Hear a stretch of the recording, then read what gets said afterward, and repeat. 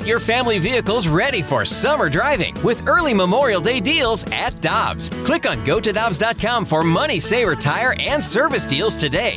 Dobbs, with 43 locations, real deals are always close by. Mom deserves the best, and there's no better place to shop for Mother's Day than Whole Foods Market. They're your destination for unbeatable savings, from premium gifts to show-stopping flowers and irresistible desserts. Start by saving 33% with Prime on all body care and candles. Then get a 15-stem bunch of tulips for just $9.99 each with Prime. Round out Mom's menu with festive rosé, irresistible berry chantilly cake, and more special treats. Come celebrate Mother's Day at Whole Foods Market. It's time for the Rutherford Report on 101 ESPN. Anything you folks want to know about the fascinating world of pro hockey, here we go. Michelle and Randy on this 1st of July as we get ready for hockey here in St. Louis. Our Blues insider from The Athletic is Jeremy Rutherford, and he is on the Brown and Crouppen Celebrity Line on 101 ESPN. JR, we don't say that very often, getting ready for hockey on July 1st. Usually today, guys, we'd be talking about the start of free agency. Who are the Blues going to sign? It's right. A much different year. And their next free agent period, they aren't signing anybody. I guarantee it. Guaranteeing it. Who knows when it'll be, right? And no you hope they sign somebody if Petrangelo's in that group. Yeah, right. Well, from the outside, let me qualify this. They aren't going to sign anybody from the outside. I gotcha. So, JR, we've been reading a lot of the updates, and Bob McKenzie tweeted not that long ago that, barring any last-minute complications, it seems that the two NHL hub cities will be Edmonton and Toronto. Do you have any insight as to why the NHL decided to head to Canada? Yeah, that's kind of different than what we've been hearing from the past couple of weeks. And even as of yesterday, a couple days ago, Vegas was still in the mix. But the rise in numbers, and specifically, Michelle, among the hotel workers, the casino employees, and with the hotel workers, some who might have been part of that bubble, they've decided against Vegas.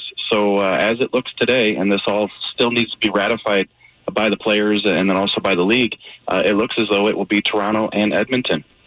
And multiple reports today that not only have they agreed on a return to play, but the union and the league, but also a new CBA.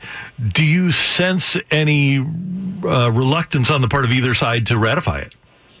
I don't think so. I think that there's some language built into it that is going to be an opt-out for the players in terms of if they don't want to return this season. We've seen some players in Major League Baseball do that already. I've heard some hockey players come out and say that hockey is a different culture. They can't imagine any hockey players deciding not to return for this thing. But, you would think there might be one or two because the players did fight for that language in the CBA. So I think that what we'll see in the next couple of days, all the details will come out. But in terms of a vote, I think that'll be probably a couple days away. And then we could see this thing ratified potentially over the weekend. Jared, it is a different culture in hockey. I mean, you have severe injuries and people are still playing, or it's an upper body day to day. How different do you think it's going to be for hockey players specifically, especially if someone tests and they're asymptomatic, to really have to shut it down because of this virus? Yeah, I just think it's going to be something to watch. That's all I can say. And that's not just hockey. That's, the other sports as well. But, hockey, it's a contact sport, and you're talking about asymptomatic people in terms of the disease, and, can they pass it along? And, are we going to get into a situation where all of a sudden we see 2 and 3 and 4 Blues players or players from other teams, they can't play, they're not on the practice ice? Is the team calling it an injury, quote-unquote injury, or are they calling it a COVID case? That remains to be seen. I just think that some of these players, they're aware of the issues, and a lot of them, honestly, speaking to a lot of them, don't want to return to play, but I think they're part of that culture, as you just touched on, Michelle, that, hey, if this league's going to come back, we're going to be there for our teammates, and we're going to take the risk and play. There was a report that 75% of players don't want to play. From the players that you've talked to, do you get anything, have you put together a percentage that do or don't want to play?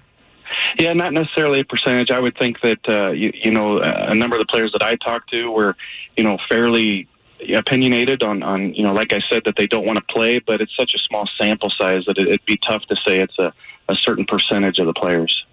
JR, I want to go back for a second to the hub cities, because with what's happening in the United States right now, I know Gary Bettman had talked about the possibility of the finals and the semifinals perhaps being played in home cities.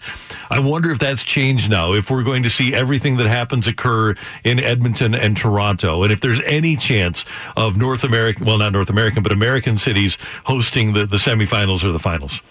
Yeah, that's kind of flip-flopped over the past couple of months. You're right. Gary Bettman did say at one point, hey, maybe you start out in the hub cities, and then once you get down to the semifinals, you could bounce back and forth between the home cities. But I think they've kind of abandoned that idea, and I think especially with the wave and the increase in cases, you'll see them stick to these hub cities. They've done so much homework, Randy, and due diligence on where they're going to play. And look, Vegas was a front runner a couple of days ago, and now they're out in favor of Edmonton because of the low number of COVID cases. So I just can't imagine that you get down to the final two or final four, and now all of a sudden you're bouncing around from St. Louis to Boston like they traditionally do. And how about this, guys? Toronto being one of the hub cities. Somebody pointed out on the World Wide Web today that the Stanley Cup could be won in Toronto. And what would that be like if it were, the Canadians or somebody else that hoisted the cup in Toronto? Oh, wow, that'd be crazy. JR, I know that a lot of different shows on the station have spoken to you about your piece about Justin Falk that's up at The Athletic. Everyone should go read it, where he comes out and he was very candid with you about how he didn't play that well, etc. Do you think maybe even a little bit of it moving forward, everybody was off. Everybody's kind of starting from stage zero, from ground zero here. Do you think that might benefit him when the Blues return play? Yeah, I think so. I think everybody's going to be rusty. The guy that I think it benefits the most is Vladimir Tarasenko. I've touched on that with you guys in terms of he was going to step into a lineup where everybody was up and running, and he was going to be rusty. Now I think that evens the playing field a little bit with him. So with Justin Falk, yeah, everybody's going to come in and start fresh. But I think, in talking to him, Michelle, it was just those last 10 or 12 games, he really felt like he was playing well. So, yeah, 3 months off, 3.5 months off, it's going to be hard, for him to pick up and play like he was. But what he told me was just the fact that he's going to be so much more comfortable coming into the environment this time around as opposed to when he showed up for training camp or early part of the season when that trade was made last year. And I would think something as simple as we think it's simple, moving to the left side when you spent your career on the right side, that's got to be really a tough adjustment. Yeah, and, when we spoke about that, he didn't want to make any excuses, but he said, look, I had to talk to the coaches about that. I hadn't played since college on the left side, and he said clearly it didn't, happen overnight in terms of any sort of chemistry with Alex Pietrangelo, but he felt like as they did it more often, he felt more comfortable on that left side. I can't imagine for a 9-year veteran in the league, a 3-time All-Star, that he would want his future to be on the left side. I think he was doing what the team needed, and now the Blues are just going to have to sort through that. JR, you may not have an answer to this, but have you gotten any insight into whether you'll be going to one of the hub cities or how the media setup's going to work there? Yeah, actually, just a little bit of speculation on that today, talking with some of the Athletic writers. There was a chance, I think, that if it was in Vegas or another American city, that they were going to have some media credentials and potentially a small group of us could go cover it. But now the fact that it's in Canada, the word from the league is that they might not have any media availability for U.S. reporters. So I don't know if it's in Edmonton, if it's in Toronto, if we're going to be able to attend, but certainly do our best to cover it from all angles, just might not have the access that we're used to.